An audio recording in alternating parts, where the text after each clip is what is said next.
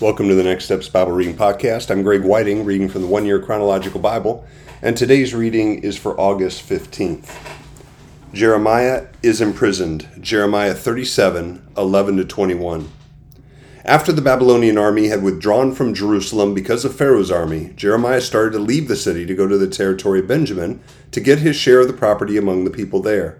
But when he reached the Benjamin gate, the captain of the guard, whose name was Irijah, son of Shelemiah, the son of Hananiah, arrested him and said, "You are deserting to the Babylonians." "That's not true," Jeremiah said. "I'm not deserting to the Babylonians." But Irijah would not listen to him. Instead, he arrested Jeremiah and brought him to the officials. They were angry with Jeremiah and had him beaten and imprisoned in the house of Jonathan the secretary, which they had made into a prison. Jeremiah was put into a vaulted cell in a dungeon where he remained a long time. Then King Zedekiah sent for him and had him brought to the palace, where he asked him privately, "Is there any word from the Lord?" "Yes," Jeremiah replied, "you will be delivered into the hands of the king of Babylon." Then Jeremiah said to King Zedekiah, "What crime have I committed against you or your attendants or this people, that you have put me in prison? Where are your prophets who prophesied to you, the king of Babylon will not attack you or this land? But now, my lord the king, please listen. Let me bring my petition before you. Do not send me back to the house of Jonathan the secretary, or I will die there." King Zedekiah then gave orders for Jeremiah to be placed in the courtyard of the guard and given a loaf of bread from the street of the bakers each day until all the bread in the city was gone. So Jeremiah remained in the courtyard of the guard. Jeremiah in a cistern. Jeremiah 38, 1-13. Shephatiah, son of Mattan, Gedaliah, son of Pashur, Jechuel, son of Shelemiah, and Pashur, son of Malchijah, heard what Jeremiah was telling all the people when he said, "This is what the Lord says. Whoever stays in this city will die by the sword, famine, or plague, but whoever goes over to the Babylonians will live. They will escape with their lives. They will live. And this is what the Lord says. This city will certainly be given into the hands of the army of the king of Babylon, who will capture it." Then the officials said to the king, "This man should be put to death. He is discouraging the soldiers who are left in this city, as well as all the people, by the things he is saying to them. This man is not seeking the good of these people, but their ruin." "He is in your hands," King Zedekiah answered. "The king can do nothing to oppose you." So they took Jeremiah and put him into a cistern of Malchijah and the king's son, which was in the courtyard of the guard. They lowered Jeremiah by ropes into the cistern. It had no water in it, only mud, and Jeremiah sank down into the mud. But Ebed-Melech, a Cushite, an official in the royal palace, heard that they had put Jeremiah into the cistern. While the king was sitting in the Benjamin gate, Ebed-Melech went out of the palace and said to him, "My lord the king, these men have acted wickedly in all they've done to Jeremiah the prophet. They've thrown him into a cistern. Well, he will starve to death when there is no longer any bread in the city." Then the king commanded Ebed-Melech the Cushite, "Take 30 men from here with you and lift Jeremiah the prophet out of the cistern before he dies." So Ebed-Melech took the men with him and went to a room under the treasury in the palace. He took some old rags and worn-out clothes from there and let them down with ropes to Jeremiah in the cistern. Ebed-Melech the Cushite said to Jeremiah, "Put these old rags and worn-out clothes under your arms to pad the ropes." Jeremiah did so, and they pulled him up with the ropes and lifted him out of the cistern. And Jeremiah remained in the courtyard of the guard. Zedekiah Questions Jeremiah. Jeremiah 38, 14-28a.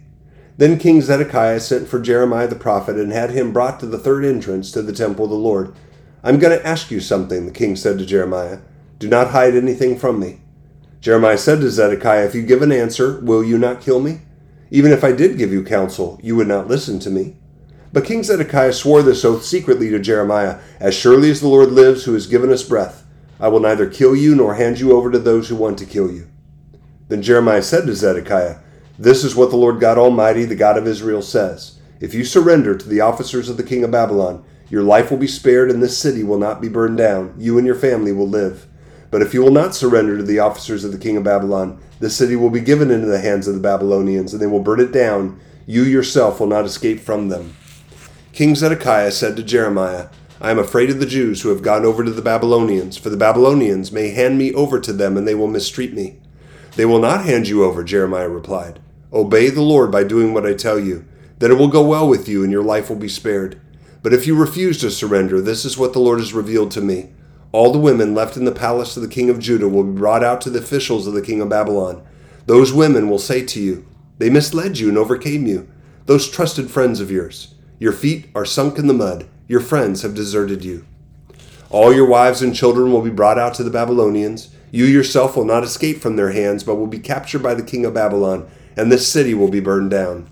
Then Zedekiah said to Jeremiah, "Do not let anyone know about this conversation, or you may die. If the officials hear that I talked with you, and they come to you and say, 'Tell us what you said to the king and what the king said to you,' do not hide it from us, or we will kill you. Then tell them, 'I was pleading with the king not to send me back to Jonathan's house to die there.'" All the officials did come to Jeremiah and question him, and he told them everything the king had ordered him to say. So they said no more to him, for no one had heard his conversation with the king. And Jeremiah remained in the courtyard of the guard until the day Jerusalem was captured. Ezekiel's ministry began in July of 593 BC. Ezekiel was among those deported to Babylon when King Jehoiachin surrendered Jerusalem to the Babylonians in February of 597 BC, 4.5 years before Ezekiel's first visions. A vision of living creatures, Ezekiel 1:1-28, 593 BC. In my 30th year, in the 4th month of the 5th day, when I was among the exiles by the Kidron River, the heavens were opened and I saw visions of God. On the 5th of the month, it was the 5th year of the king of exile of King Jehoiachin. The word of the Lord came to Ezekiel the priest, the son of Buzi, by the Kidron River in the land of the Babylonians. There the hand of the Lord was on him. I looked and I saw a windstorm coming out of the north, an immense cloud with flashing lightning and surrounded by brilliant light.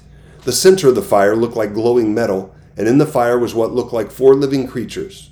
In appearance their form was human, but each of them had 4 faces and 4 wings.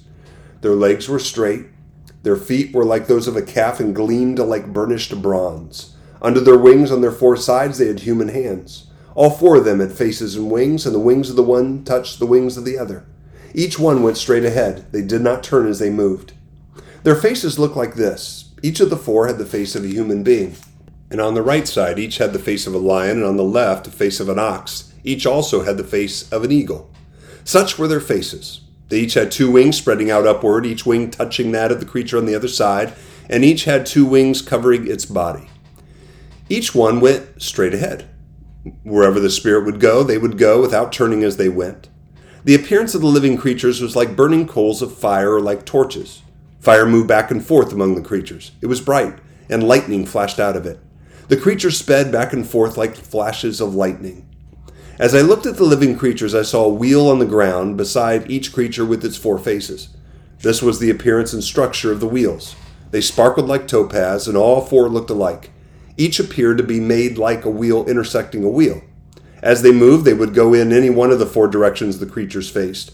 The wheels did not change direction as the creatures went. Their rims were high and awesome, and all 4 rims were full of eyes all around. When the living creatures moved, the wheels beside them moved, and when the living creatures rose from the ground, the wheels also rose. Wherever the spirit would go, they would go, and the wheels would rise along with them, because the spirit of the living creatures was in the wheels. When the creatures moved, they also moved. When the creatures stood still, they also stood still. And when the creatures rose from the ground, the wheels rose along with them, because the spirit of the living creatures was in the wheels. Spread out above the heads of the living creatures was what looked like something like a vault, sparkling like crystal and awesome. Under the vault, their wings were stretched out one toward the other, and each one 2 wings covering its body. When the creatures moved, I heard the sound of their wings, like the roar of rushing waters, like the voice of the Almighty, like the tumult of an army. When they stood still, they lowered their wings. Then there came a voice from above the vault over their heads as they stood with lowered wings. Above the vault over their heads was what looked like a throne of lapis lazuli, and high above on the throne was a figure like that of a man. I saw that from what appeared to be his waist up, he looked like glowing metal, as if full of fire, and that from there down he looked like fire, and brilliant light surrounded him. Like the appearance of a rainbow with the clouds on a rainy day, so was the radiance around him. This was the appearance of the likeness of the glory of the Lord. When I saw it, I fell face down, and I heard the voice of one speaking. Ezekiel's call and commission, Ezekiel 2:1-3:15. He said to me, "Son of man, stand up on your feet, and I will speak to you." As he spoke, the Spirit came into me and raised me to my feet, and I heard him speaking to me. He said, "Son of man, I am sending you to the Israelites, to a rebellious nation that has rebelled against me. They and their ancestors have been in this revolt against me to this very day. The people to whom I'm sending you are obstinate and stubborn. Say to them, this is what the sovereign Lord says. And whether they listen or fail to listen, for they are rebellious people, they will know that a prophet has been among them. And you, son of man, do not be afraid of them or their words. Do not be afraid, though briars and thorns are all around you, and you live among scorpions.